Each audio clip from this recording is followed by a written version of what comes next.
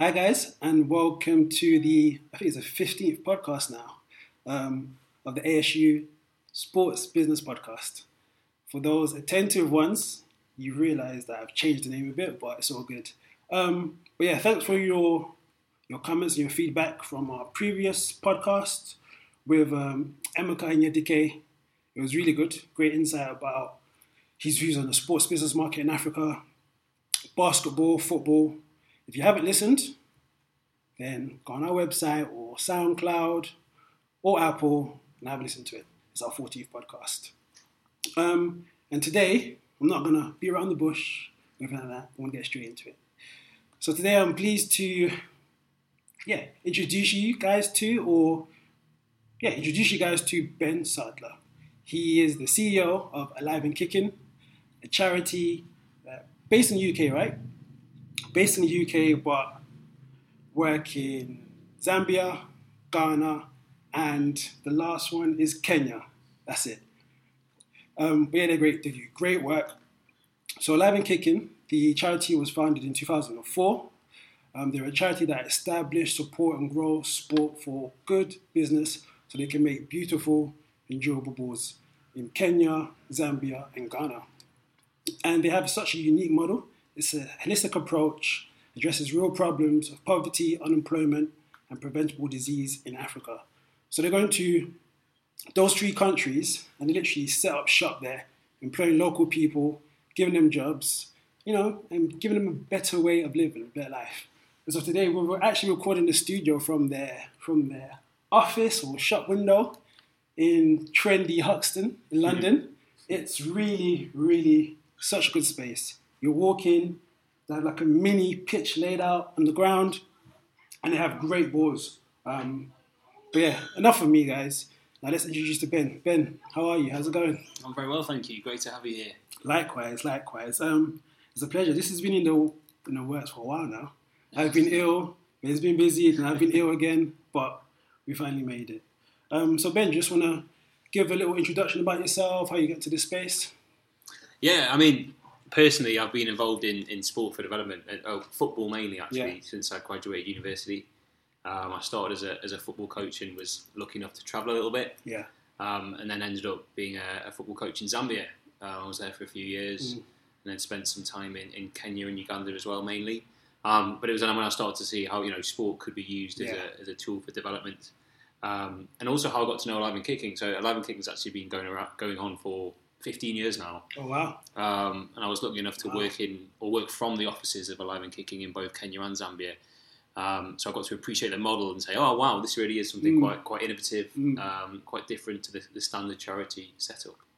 And yeah, now I'm at Alive and Kicking, which is I'm very, very, very lucky. Do you know what? You said that you guys, obviously I said 2004, but I didn't actually register as me 15 years. How, in such a, or let me not assume, but in the African market, how have you guys managed to last so long, like for 15 years? I'm sure you've had your hurdles and whatnot, your challenges, but how have you guys managed to bring that longevity or have that longevity? Yeah, it's definitely been a challenge, but I think, you mentioned in your introduction, what we're about is, so we're a UK charity and we set up ethical ball manufacturers in country. When we say we're not a kind of, our Kenyan operation is not a branch of our charity, if you see what I mean. It's its own operation. It exists as a Kenyan organisation. Yeah. It has Kenyan management and is driven by a local Kenyan board. And I think that's been a big part of it, is it hasn't been driven by us in the UK, saying this is what you should do. Actually, it's driven locally, and that's made a huge part.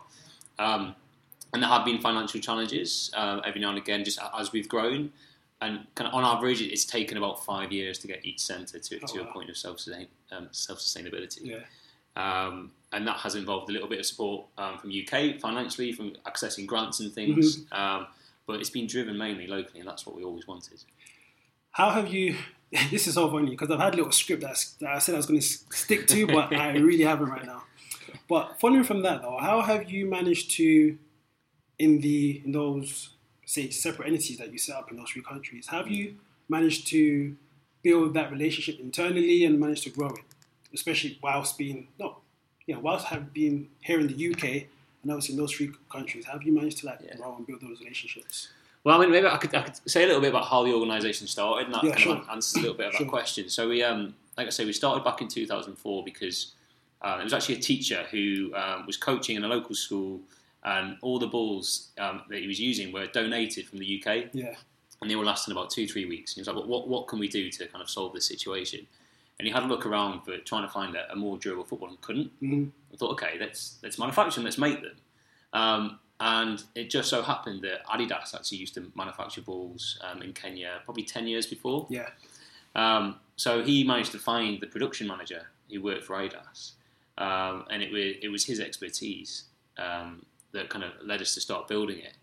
And because we started it in country, we were able to access that expertise as well. So our local board and our local management. There was a bit of a kind of crossover between people in the UK and people in Kenya who already had kind of relationships. Yeah. So that connection was already there. And we felt, to help raise that initial funding to grow Kenya, having a UK charity base would help that. So we kind of, I guess the UK operation and the Kenyan operation grew together. Yeah.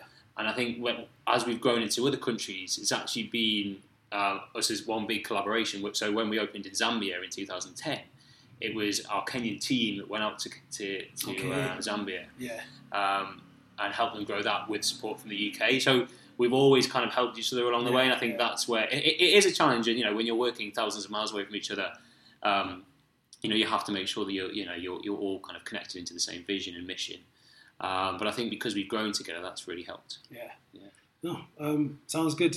And I want to get these stats in because check them out on the website and on socials. But a few stats from what I've seen. So, you've created more than 1,000 jobs in sub-Saharan Africa, right? And this is because at the end of the day, everyone likes to generate some money. So here's the key thing as well. Is it in those three countries, so Kenya, Zambia, and Ghana, you've contributed over £4.5 million to the local economy? Yeah, across those three economies, yeah. That's incredible. And even when I saw that, I was like, wow. Because I've spoken to a few people working in the charitable side of things, CSR, and the perception that maybe someone from the corporate industry, the perception that they might have is like, they don't really, it's maybe just like a tick box, so they don't really add to what we want to do. But not to neglect what you're actually there for, doing the charitable side of things, it shows that the both can work and go hand in hand. And the question to you now that I want to ask is, when you go about maybe looking to see who to work with or partner with or whatever, are you more concerned about working with people who actually understand what you want to do, or just anyone who has a budget to help you guys do what you want to do? Yeah, I think it's really important that people are bought into what we do. That's for sure. Like, they appreciate the different sides of our mission. And maybe I should just quickly mention those as well. So we kind of we obviously manufacture footballs or sports balls. Actually, now we manufacture another different balls, and that has been amazing in creating ethical employment and those 1,000 jobs. And then on top of that, as we started to sell balls, we started to make a bit of a profit, and we're set up as not-for-profits. Yeah. So obviously that money goes nowhere unless we put it back into the organisation, which is what we do. And kind of from that, we've started to donate a number of balls. So since we started, we've made over 900,000, almost 1 million. So we're approaching 1 million. Big news. Do you know how many more you need to get there? I just checked out. We're 70,000 short. So it's probably going to be the end of this year, early next year. Good. So not far away. But from the profit and additional fundraising, we've been able to donate balls. So I think it's almost 200,000 since we started. Yeah. And also we've been able to, and this sounds a bit strange, but train up local sports coaches to deliver health education. Yeah. So mainly around HIV and quite recently mental health as well. So that's kind of our main mission, I guess, is those three areas: is ethical employment, is health education, and giving young people access to play. That thing that we all deserve. We all have the right to play. So that's what we help do. So when going back to your question, kind of when we're looking to partner with organisations, we like them to be bought into that. Mm-hmm. But I think you're right. Like we've actually, in terms of that stat you just mentioned, in terms of what we've contributed to the local economy, it's quite a new stat that actually we've been working for a long time. We had some amazing support from some economic experts who've helped us get that figure. Yeah. But that's helped us talk to more organisations because you're right, particularly with corporate organisations that we're starting to get more involved with. They want to know about kind of what's the financial benefits of this. Of course. And if we can tell them that if they invest a certain amount of money to help us potentially grow a centre or open a new centre in a new country, we can say to them, within 2 years you would have contributed this much to the local economy. They really appreciate that. So it's a mixture of obviously getting buy-in from them, but also what do they want out of it. So with a lot of organisations, they want these kind of these figures. It's good. And so from what I've just said about the jobs created and obviously the impact or the money that you can bring into a local economy, what has been the other impacts through what you guys are doing in those economies? Yeah, so I guess in terms of the job side of things, so like I say, you've mentioned we've created over 1,000 jobs, and of those jobs, 90% of the people we employ haven't had any kind of formal work before. So we work with local charities who are working with people from what they call vulnerable job backgrounds. So that might be because of a disability, it might be because of gender, it might be because they haven't had the opportunity to go to school. So that's where we'll work, kind of, I guess, get referrals from to employ people. And then there's kind of a indirect impact from that. So on average, each of our employees supports 5 dependents. Over 75% of our staff use their income from A&K to pay their kids through school. Over 60% use it to pay for vital healthcare. So there's that bit of impact. In terms of the health education side, so like I mentioned earlier, we don't deliver that ourselves. We train up local organisations and local sports coaches to do it. We've trained over 1,000. It's actually 1,300 coaches. And the great thing about training local coaches, as you'll know, is you're building capacity, and that program can continue for as long as that coach delivers it. So as long as you stay engaged with them, that continues. So we've reached around 82,000 young people there. And what's exciting, I think, is we do see big changes in not only knowledge but also in behaviour around HIV. And using HIV as an example, that would be checking your HIV status, for example, once you've been through an A&K program. And then the final one is ball donations, and I think this is one we're really careful about, actually. So when we do donate a ball, we don't just give it to anyone. We kind of naturally we build up a large network of sports organisations and sports coaches and things. We want to make sure we give it to the right organisations, to the right people, and we know it will get used properly. So we've donated almost 200,000, and we basically ask for feedback on all of the balls that we donate. And we know that at a minimum, they reach 45 young people. Wow. And my maths is terrible, but I think at the minute, it's about 180,000 balls, which means we've reached about 7.5 million kids. Wow. Only 7.5 million young people have kicked a donated ball. So that's not all of the balls we sold. That's 900,000 balls. But of the 180,000 balls we've donated, we're confident that over 7 million kids have kicked one. So that's one of the things I'm really proud of. I think when we talk about access to sport and getting people playing, that's a really exciting thing. Maybe I missed this, but how do you guys go about determining how many balls to sponsor, or what needs to happen before you can sponsor X amount of balls? In terms of the donation, of balls, So we, it's a bit of a mix. So from the profits of each centre, they donate a percentage. In terms of donate a percentage of those balls to pay for Alive and Kicking balls to be given out. And we have a list of organisations, and people are coming to us all the time asking for balls. So that's part of it. But we also have, people can go through our website and they can donate balls directly to anyone or directly to an organisation. But we also partner, and that's kind of the big one. So, partnering with corporates, whether that's locally or in the UK, with big NGOs like UNICEF, who they might be running programs. We'll partner with them to donate balls, so they would provide the funding for that. So to give you an example, we'll partner with organisations around the World Cup, and we'll say, hey, the World Cup's coming. We'd love to get young people playing. Would you be willing to donate some balls as part of that? And often as part of the deal, they'll have their logo on the ball. That's something we do. There's a bit of a mix. So it's kind of, we donate balls directly from our profits. Just any individual public member can donate balls themselves, or we'll get companies to get involved, and then they'll donate some. Interesting. And in which, because obviously you're a free African country, but you're also here in the UK. How is that split up? So for example, in UK, do you get more donations? And like in Kenya, do you get more sales through, I don't know, individual sales, or how does it work? How is it split? So in terms of the ball donations, so all the ball donations happen mainly in the countries they're made, unless an organisation has stipulated there has to be somewhere else. So sometimes someone will say, I'd love some balls in Jamaica. I'd love some balls. We just donated some balls into Indonesia recently because obviously we're very happy to do that. In terms of where the money comes from,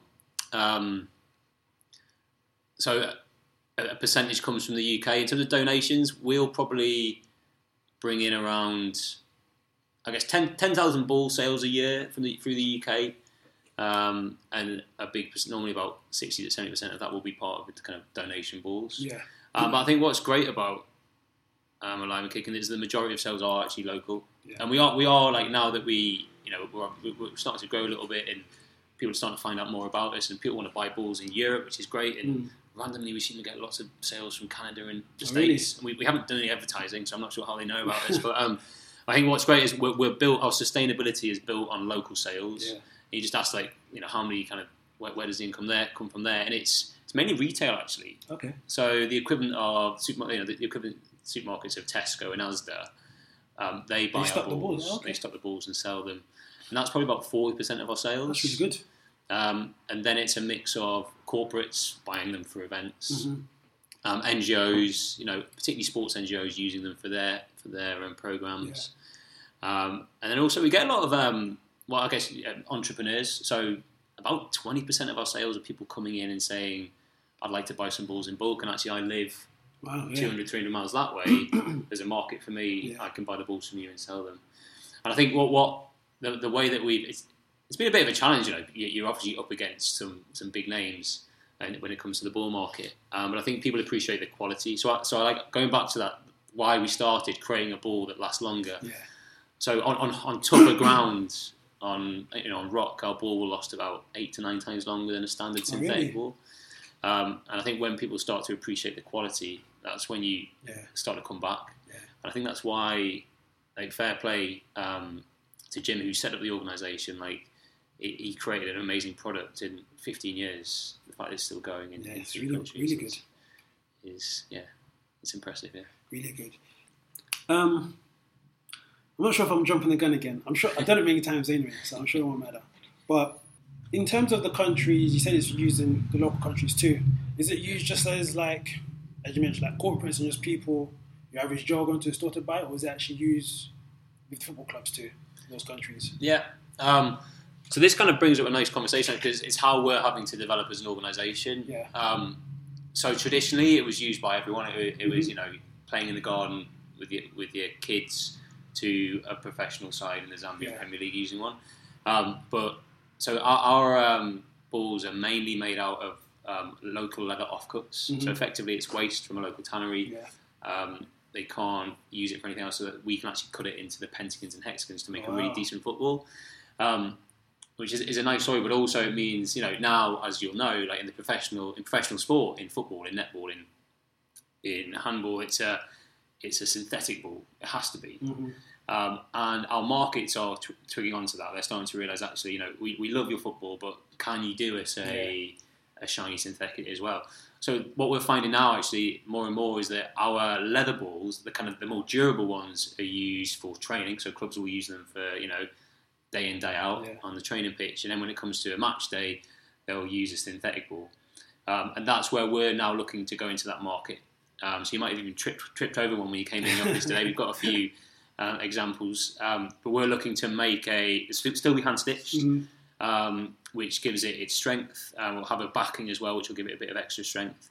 We're just looking to see where we can source that material ethically and environmentally as well. But that's kind of the next step, is to try and cater for that market. And I think the other exciting thing about that is once you start to make that kind of ball, it opens you up to international different markets sports as well. And different sports, yeah.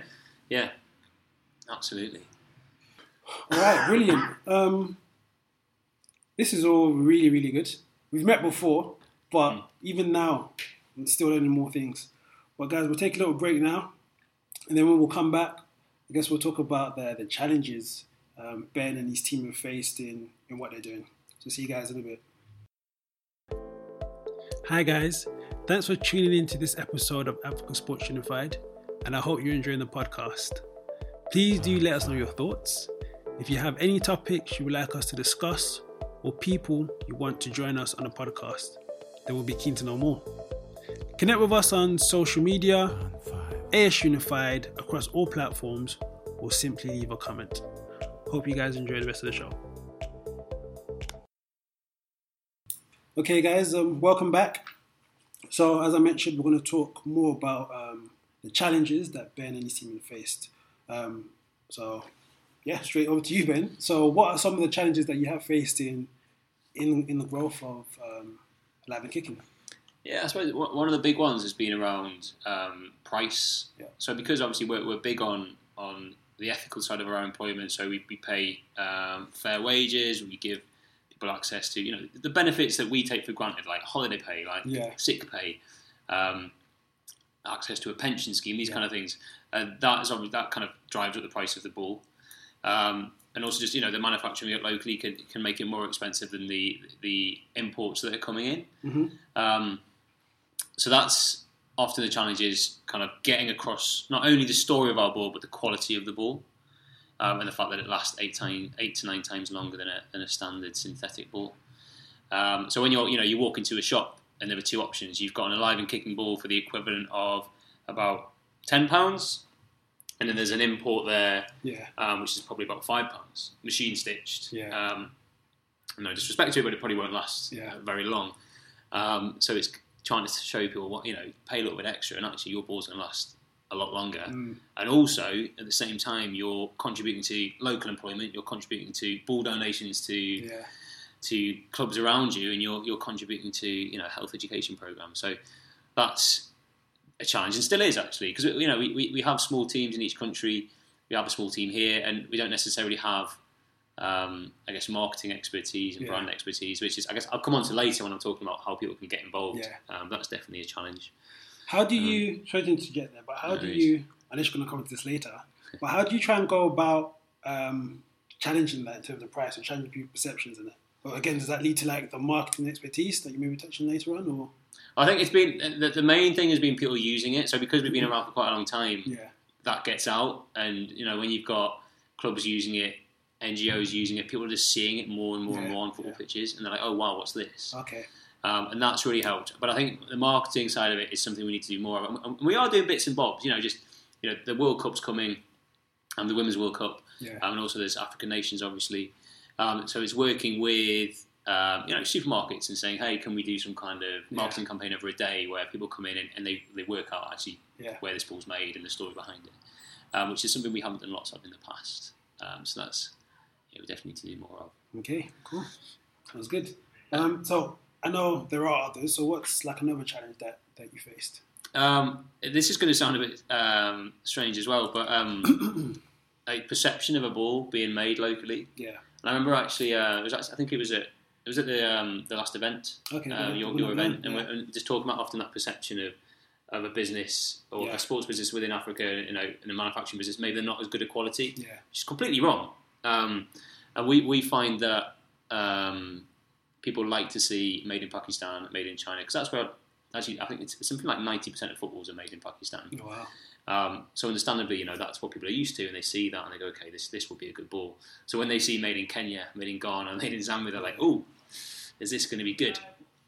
So it's challenging that perception, and again, that goes back to the brand and marketing. I suppose it's showing people that we can make a really, really decent FIFA standard. Are those perceptions? Do they come from Europe and the Western world, or is it even within this different African countries? It's mainly within. Yeah, really? I mean, Ghana's our strongest example. In Ghana, we don't even mention at the moment that our ball is made in Ghana. Wow. Because people won't buy it.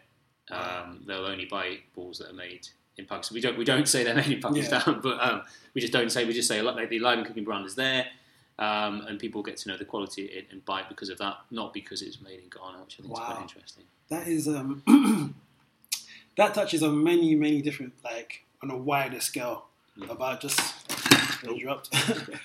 As you mentioned, just a perceptions on what's deemed to be quality and what's deemed not to be quality. Well, that's another topic for another day, though, for sure. It is, isn't it? And I suppose the other challenge is one is around transport. So we're able to distribute balls very easily within country. When it comes to cross border, that can be a bit of a challenge. It really varies depending on which country you're going to, and it can you can deliver 500 balls to a country and everything's fine, and the next time it can be very different. And the other one is growth actually. So because we operate a not-for-profit model and we put our profits into our health education programs and ball donations, we often don't think enough about like how we grow our centre, or potentially opening a new centre in a new country, or as we were discussing before we started today, opening smaller centres within countries where you can have almost mini alive and kicking centres making balls. So I think that's something we need to be better at. Is saying even this launch of a synthetic ball at the moment, we don't have any capital to kind of start experimenting with that, and we really should. So it's kind of thinking we should always have that next step in mind, and making sure we've got money aside for it. You mentioned transport. Is that, I don't know, could that just be like random, as you said? One day you can transport 500 balls easily, next day there's issues. Is that due to like the political scene and things, or is it just how it is? I don't know. Yeah, it just seems to be how it is. I mean, giving an example, we're making balls in Zambia and shipping them to South Africa, and the first 500 balls we delivered went through customs smooth as you like, no issues. And then the second, literally 2 weeks later, exactly the same process, and they were stuck there for about 3 weeks. Oh wow! And we don't know why. We were never really given a reason. And there's a bit of a pattern there. It's definitely getting easier though. We're finding, like particularly in Kenya, actually East Africa, we're getting much better at. As in moving balls in and around East Africa, from East Africa to different regions. Moving balls in and around East Africa. So moving balls from Kenya to Rwanda to Tanzania to Uganda. We're getting much easier. It's still a challenge in Southern Africa, and even like duties. So if we want to get, we'll find out that there tends to be agreements in place, but they're not always followed. So we actually tried to get some balls into Malawi recently, and the custom charges on them more than double the price of the ball. Wow. Which, when you've already got quite an expensive ball, like understanding the customers saying that they're not going to pay it. It makes it hard for us to grow into new markets, definitely. That's interesting. Just things that you may not think about the surface of things, but when you're actually in it, it's surprising. It's amazing. I want to mention also, in terms of like, I don't know if this is like, are there loads of red tape that you have to pass and go through even to like establish what you've done in those 3 African countries, or even to grow? Is it difficult to do that, or were they quite like welcoming you guys in when you first went to those countries?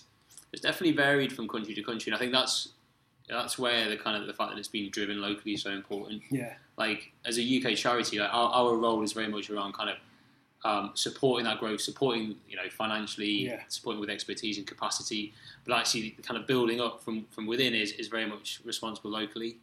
So that's where you've got the local expertise, and that's I mentioned earlier. You have a local board, so that's representatives from different companies within that country. You have local management, so you have a country director and a management team there. So when you're bringing those people in, they already have that expertise, so they can kind of move their way through that and set up an organisation. There's definitely been challenges along the way, but I think because we've always set it up as a local organisation rather than saying, right, I've been kicking the UK charities coming in and we're going to set up this big thing. Understandably, they'd be like, hang on a second, why? So that's why, it's always been important for it to be a locally run setup. I want to ask another question too, but I think you've kind of answered it, but I'll ask it regardless. So one thing that really stuck out to me from the event that we ran was the whole issue on trust and building trust. Have you guys gone about building trust with your partners within the local country that you're in? Have you guys gone about doing that? And then more so, what's been the perception towards you guys from people looking in, if that makes sense? Yeah.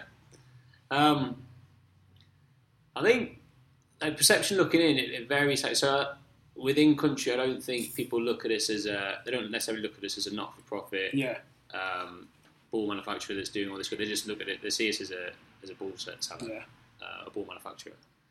Which it's not necessarily a bad thing. If they're buying the balls, then we're able to fulfil that mission. That's great. In the UK, perception is different. They look at this as a charity, so that can change things. But I think in terms of trust, how we built it, I think locally people have always. I'm probably biased because I work for Live Kicking, but I guess the proof is in the pudding. Like when you deliver the balls and you deliver the balls on time and the quality is there, then you can build the trust that way. And I think that's why we're quite lucky in that we get a lot of repeat sales, particularly through retail and things. And then us kind of, I guess, building trust with our customers. That's had its ups and downs, and I can tell you, I won't tell you who, but certain governments and countries haven't paid us for 3 or 4 years. Yeah. And that's been a challenge. So you just have to be really careful around, when you're selling balls, whether you're making sure you've got a certain amount up front before you start making them. Yeah.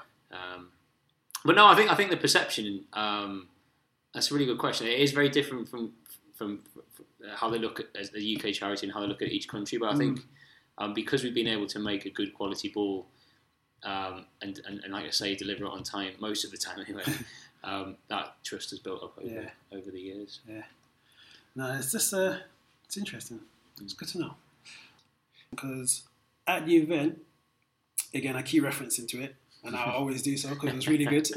Excellent. But at the event, towards the end, someone made a very valid point about not much can be done in Africa unless you have some sort of government involvement. I'll say even. And you've mentioned about how some governments are more helpful than others, but have they proved, I won't say a stumbling block, but is that true? Is it important to get government involvement for things to actually take off or for you to do things as well as you would like to? I think it's definitely very helpful. Yeah. I don't think it's proven a stumbling block. I think we probably could have done a better job of engaging governments. And also there's probably an element of we probably could have got a bit more support. Yeah. We've got some good stuff going on in Ghana at the moment, linked in with the United Nations Sustainable Development Goals. And Ghana's actually famous. They're one of the countries that are really driving them. And the government there is doing that. And we've kind of linked up with them on that. And we're hoping that will lead to... We make an SDG football. Yeah. And we contribute to the SDGs. What's the SDG? Sorry, SDG is a United Nations Sustainable Development Goals. Oh, cool. So I just nodded my head, but I was like, I don't know what that is. Yeah, no worries. They replaced the Millennium Development Goals, and their 17 goals have been outlined by the United Nations. Things around achieving no poverty, achieving decent work and economic growth. So we report on those across those SDGs. Okay. Through what we do. So that's been definitely very helpful. So when we collaborate, it definitely works. We've had a few challenges with sales, particularly when a government changes. So, classic in the run up to elections and things, then balls like to be bought. Yeah. And then the government will change, and we unfortunately it's quite a challenge getting any money out of the next government to pay for those balls. But I think it's I wouldn't say it's been a stumbling block. I think we could have done more. Yeah. To engage, and I think maybe there could have been more from the other side as well. Cool, makes sense. And now let's move on slightly. We've spoken about how you guys have gone around, in certain countries, the impact that you have there. We've spoken about certain challenges that you face, and now, so what's next for A&K? How you guys? You mentioned about growth maybe is a challenge, but how do you guys try to grow? How can people get involved? So yeah, what's next for A&K? What's next? So for us, our model is around creating a biased here, but a beautiful, durable football. It actually is. You're not biased. I will go on the website, go on the socials, but I want to take pictures. They're really, really good. Really good balls. Yeah, they're all right, aren't they? Yeah. They are. And you can design your own, by the way, just as an add-on there. But I've forgotten what I was saying. So it was, what next? And I think for us, where there's demand for footballs and demand for good quality footballs and demand for ethical employment, then we're definitely open to going into those areas. And that might be a new area within a country we already exist in, or it might be a new country altogether. Yeah. And that's something we're doing all the time. So we're constantly researching what country next, and we have a few lined up. Yeah. And that has a lot to do with, the ball market, but also can you get materials locally? Because we always wanted to, that's a big part of what we do. So definitely opening more alive and kicking centres, making more balls, creating more ethical jobs. And I think building our partnerships so that we're able to donate more balls to organisations that are going to use them in the very best way, and they're going to be used for hours on end by young people. And also linking up with organisations around, schools or football teams or other sports teams around our upskilling of local coaches. Yeah. So that's the health programme. I don't know if I mentioned, but we just in partnership with Arsenal and the Premier League Charitable Trust, we developed a mental health education programme delivered all through football drills directly. We had our pilot in Zambia in March, and the results already have been really, really interesting. So we'll be looking to grow that. Yeah. So I think generally in terms of growth, we'd love to move into new countries, and for that, of course, we need people who are willing to get involved as partners. People who know the market will always appreciate that expertise, but also looking to grow, getting balls out to more people, and that might be beyond Africa as well.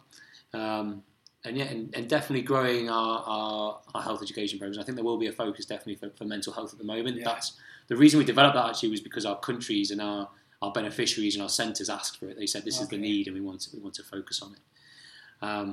So that's definitely what the future holds. And new balls, who knows? The new synthetic ball. Yeah. The other balls from rugby balls to American footballs. Who knows? And hopefully one day we'll be the World Cup football. You never know. You got to dream big. You got to dream big. That will be excellent. Ben, you mentioned about new countries. How do you go about deciding where to go? Is it more so the oldest and new guys, like doing your research and being like, hey, this is it? Or is it if a government or someone comes to you and be like, hey, we'd love you to come to our country? How does it work? Yeah, we get a lot of interest from people saying, we would love that. And I think it's a bit of a mix of both. We do a lot of research around, the size of the ball market, whether there's a need for employment, whether you can access the majority of materials locally, how easy it is to transport balls around that country and beyond. So it's probably mainly that. And then, actually, and the other big element, sorry, I should have said, is who's on the ground. Yeah. And it goes back to that trust thing. That is huge. And when you've got an organisation, and this might be a way that your listeners might want to get involved, is if they have an organisation, or if they know of organisations that would be interested in knowing more, we link up with them, and that's where we really start to, if it's a sport NGO in Uganda who knows the sports market, could chat to us and then actually help us, open it, and even, bring employees in and help us with our ball donation program and so on. So it's a mixture of people asking for it, having a good local partner, and the research part as well. Yeah. And I guess, actually, so it's a football. You actually do rugby balls too. Yeah, American footballs, netballs, and handballs as well. Wow, there you go. You guys do not discriminate. It's not just football. That's it. But through all the sports that you guys are involved in and you make balls for, is an area of growth or collaboration possibly to get that partner with athletes in those sports to maybe, be a charity partner or whatnot. And how do you go about, again, trying to get this in front of the right crowd in order for that things to happen? Yeah, I'm really glad you asked that. That's one of our biggest challenges. Yeah. We'd love that. We'd love to have ambassadors, people who are happy to talk about what we do, and hold the football or hold the rugby ball in their hands. Definitely, and it is. I think it goes back to us having that capacity around marketing and brand awareness and that side of things. We just find it very hard to access people, and understandably, sports athletes these days are doing amazing things outside of actually playing their sport. With football clubs, there's obviously the foundations. Every Premier League club has its own foundation, and the players are kind of wrapped into that, and they also have their own things going on. It can be quite hard to get in front of people. What we do find is when we do get there and we tell the story, people really like it. We're really lucky. We've got Rachel Yankee, who is one of the most capped players for England. She's been fantastic. But we would love to grow that, and that links into. One of the ways we're moving forward. We're launching something called AKFC, which is Alive and Kicking FC. It's effectively a regular giving program where you can get involved with Alive and Kicking, support us partly financially, but also in return you get some amazing. You get a kit. You get obviously a football, and we're not in terms of growing that. If people want to be part of it and pay into it, fantastic. But even if they don't want to pay into it, if they just want to promote it, that's something we'd love as well. If they're happy to hold an AKFC kit, tell people that they've signed for us. That'd be good. That would be really good. Yeah, that would be really, really good. So you mentioned ambassadors. What kind of things so for Rachel Yankee, for example, what kind of things do you get your ambassadors to do?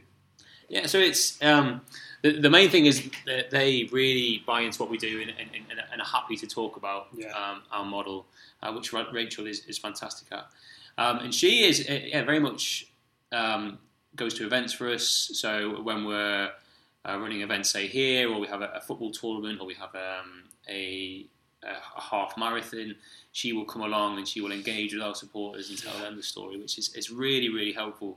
Because they get very bored of my accent pretty quickly. So it's great when you've got someone with Rachel's status talking to people about it. And that's the main thing, really, is for an ambassador, we have a number of events a year.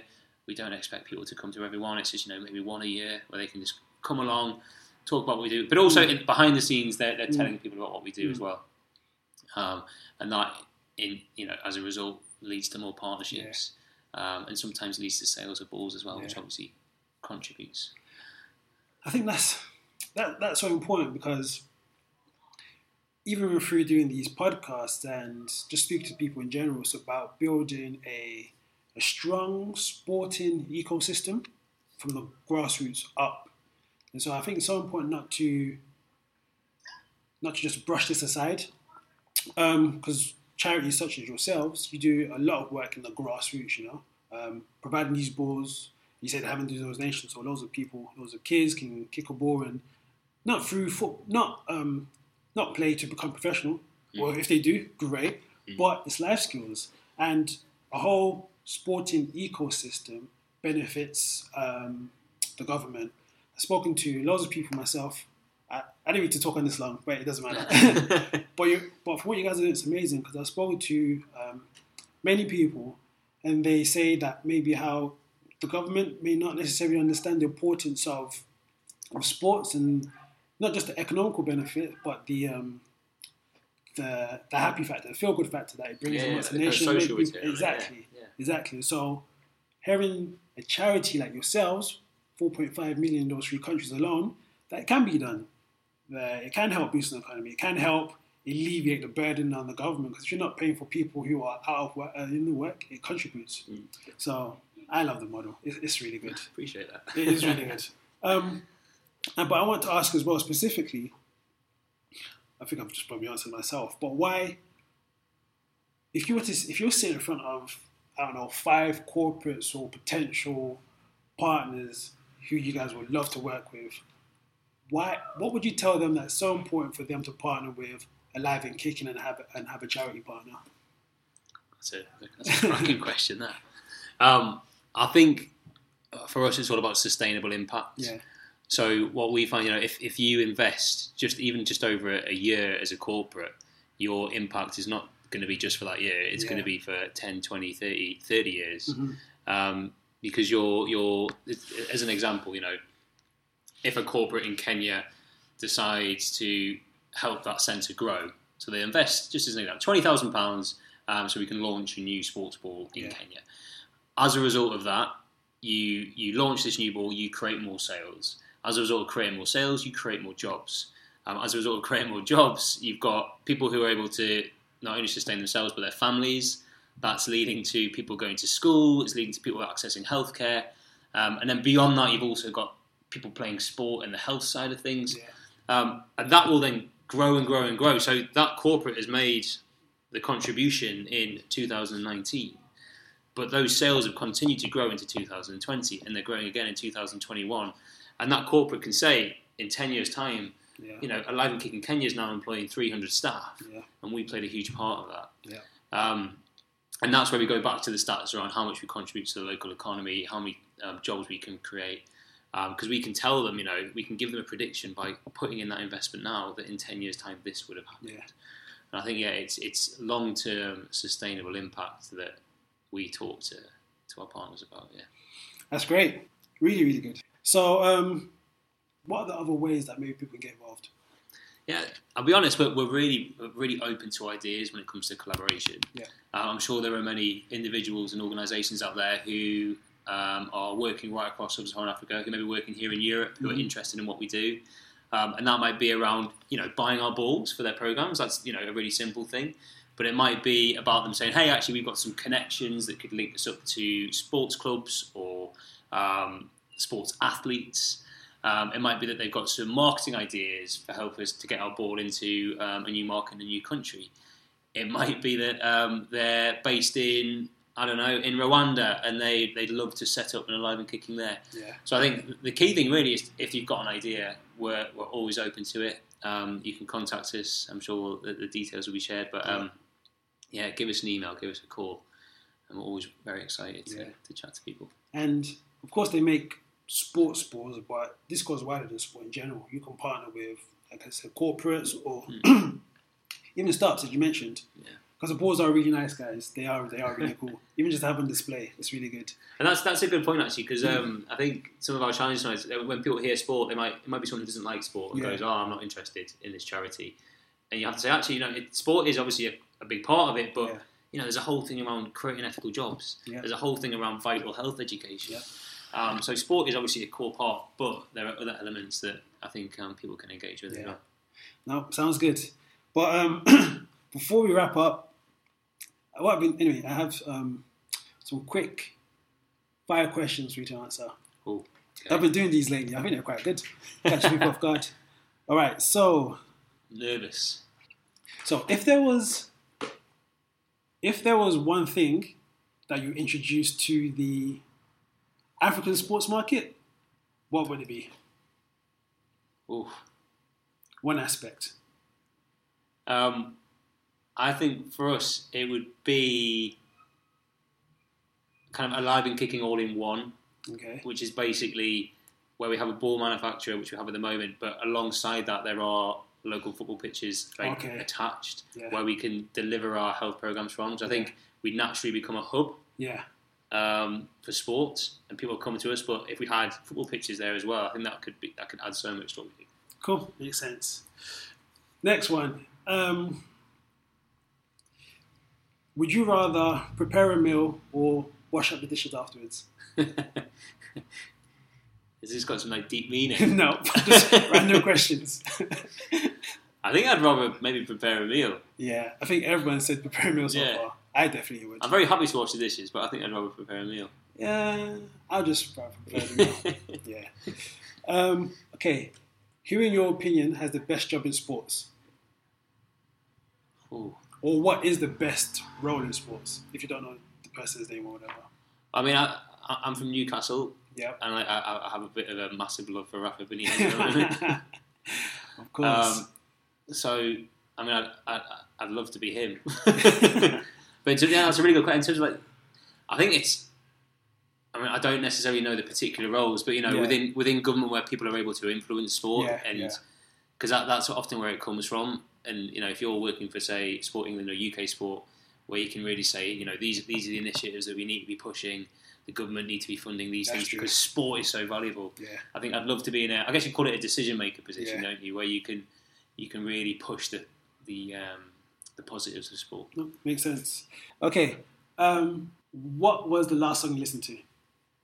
This is a terrible question for me. If my colleagues were in right now, they'd laugh because I have no knowledge of music. I actually said the other day, you know, Bros. Yeah. So when the film came out recently. Yeah. And I said, have you heard about that new film, Bros? So that's how much I know about music. I don't have a Spotify account.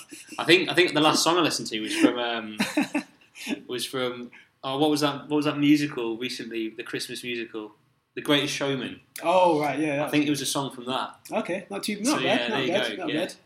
And finally, maybe this one may not be one answer, but where do you see Ben Sadler in 5 years' time? That's a good question. it's being part of Alive and Kicking. Whether I'm still in this position, I don't know. But I think Alive and Kicking. I've been part of. I've been working for the organisation for about 2 years. But I guess I'd say I've been part of the organisation for about 10 because I've kind of volunteered and things over the years. So I don't see that ending at all. And I guess my role might change. Who knows? I think in the real world, in a perfect world, I think eventually it'd be great if the UK didn't exist. Yeah. So when it comes to a new centre opening Uganda, like Kenya would open, would support the opening of it. Yeah. So I see myself, I suppose, staying within the sport for development. Yeah. I think it's something I love. I feel very lucky that I get to work in sport. I grew up playing football and a whole lot of other things, and I just think it's so valuable. Yeah. I think the impact it can make is amazing. So, yeah, I think still involved in sport development, still involved in Alive and Kicking. Might not be the same role. Yeah. But yeah. Sounds good. And that is a wrap. But no, Ben, thank you so much for your time. I appreciate it. It's been very busy, and he's squeezed me into his schedule. What's your social handles and website and things like that, so people can... Obviously, I'll put a link at the bottom, but just let people know. So website, www.aliveandkicking.org. Yep. Our handle is @BallsForAfrica. And you can email us on info@aliveandkicking.org. Brilliant. There you have it, guys. Once again, Ben, thank you. Thank you. Thank you for coming. No, it's a pleasure. Absolute pleasure. Thank you guys for listening. Once again, please do get in contact with Alive and Kicking. Like, share, subscribe if you haven't already. But let us know your thoughts. Is CSR an area that you thought was minimal? Did you realise it could contribute so greatly to an economy as a whole? But yeah, message us on all of our socials. And thanks again. And until next time, take care, guys.